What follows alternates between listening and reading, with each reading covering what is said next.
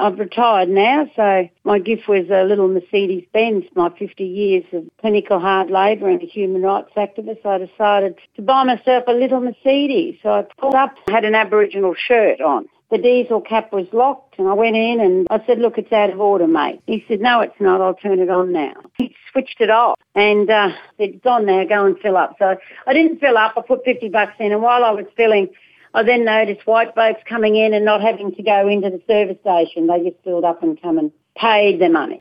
So I went and put $50 in and came and paid him. And then I said, are you telling me that every single person comes in? He said, yes. So I said, you'll be hearing from me again. So I went outside and rang Dr. Stephen Hagan, who'd already had a settlement 2 years ago for an extremely identical situation, whereas all the white folks were just filling up their cars. And we're talking about 12 noon in the daytime. We're not talking about 12 at night. So all the folks were going in and just filling their car and paying. So I rang Dr. Stephen Hagan. He came and he's got a very upmarket silver Mercedes. And he pulled up to get unleaded and his was locked. He had an All-Stars Aboriginal shirt on. So he goes in and says, mate, my bowels is locked. And he said, yeah, I'll unlock it. And he said, well, how come you're locking mine and all the other white folks don't have to be locked up? And he said, you did the same to my sister just now. And we're going to take you to the Human Rights Commission. And he said, get out of here, I'll ring the cops. He said, ring the cops. So he walked out. I brought my car back to the diesel pump. He left his car there. We both took photographs of each other with our cars and then gave it to our top lawyer, Levitt and Robertson, who got a $30 million compensation package for the death in custody on Palm, and a very dear friend of mine and a very top-class litigation lawyer from around the world and does pro bono. So he's taking it on because he got a settlement for Dr. Hagan 2 years ago. And he's now starting the procedures. We've already given our complaint to the Human Rights Commission. Now the legal team is taking over. So it's not unusual for this type of racism to happen.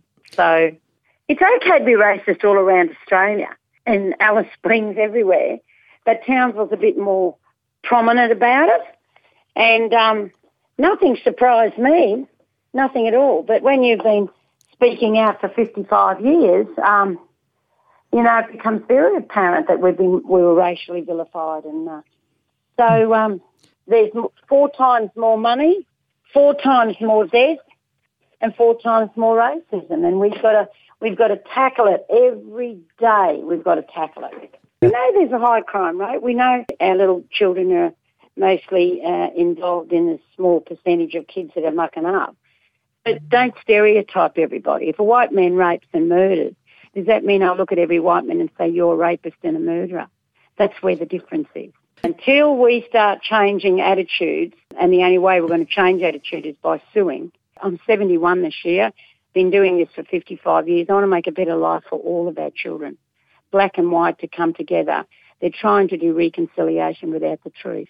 And people need to be outspoken, like Dr. Hagan and I did, for a simple racism business about petrol pumps, thinking that Aboriginal people could not own a Mercedes-Benz, thinking that Aboriginal people can't drive good cars, and stereotyping us all. Those days are over, and we've got to keep on keeping on. We've got to keep on speaking out. There are so many black people on big wages around this country and haven't heard them say one word about the death in custody. They're not speaking about racism. They just all keep doing glossy documents to make the reconciliation process easy, but they're forgetting about the truth. And that's what we've got to live with. All Aboriginal people in this country and islanders are suffering the impact of colonisation with the unresolved grief, loss and trauma. And we're used to that. And that's why Dr. Hagan took to the human rights about coon cheese, nigger brown stand, Scrabble, using the word abo. We've got to keep on arguing, and we've got to change that stereotype. And once the true history is made mandatory, I believe there'll be a better Australian for black and white.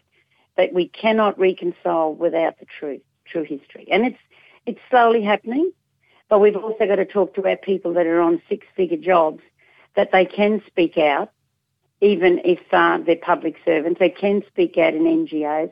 They can speak out anywhere, black and white. We need white fellas on our side because they're only 3% of the population. I've been stereotyped, and those disgusting things have been said about me, But we can't let that stop us from speaking the truth.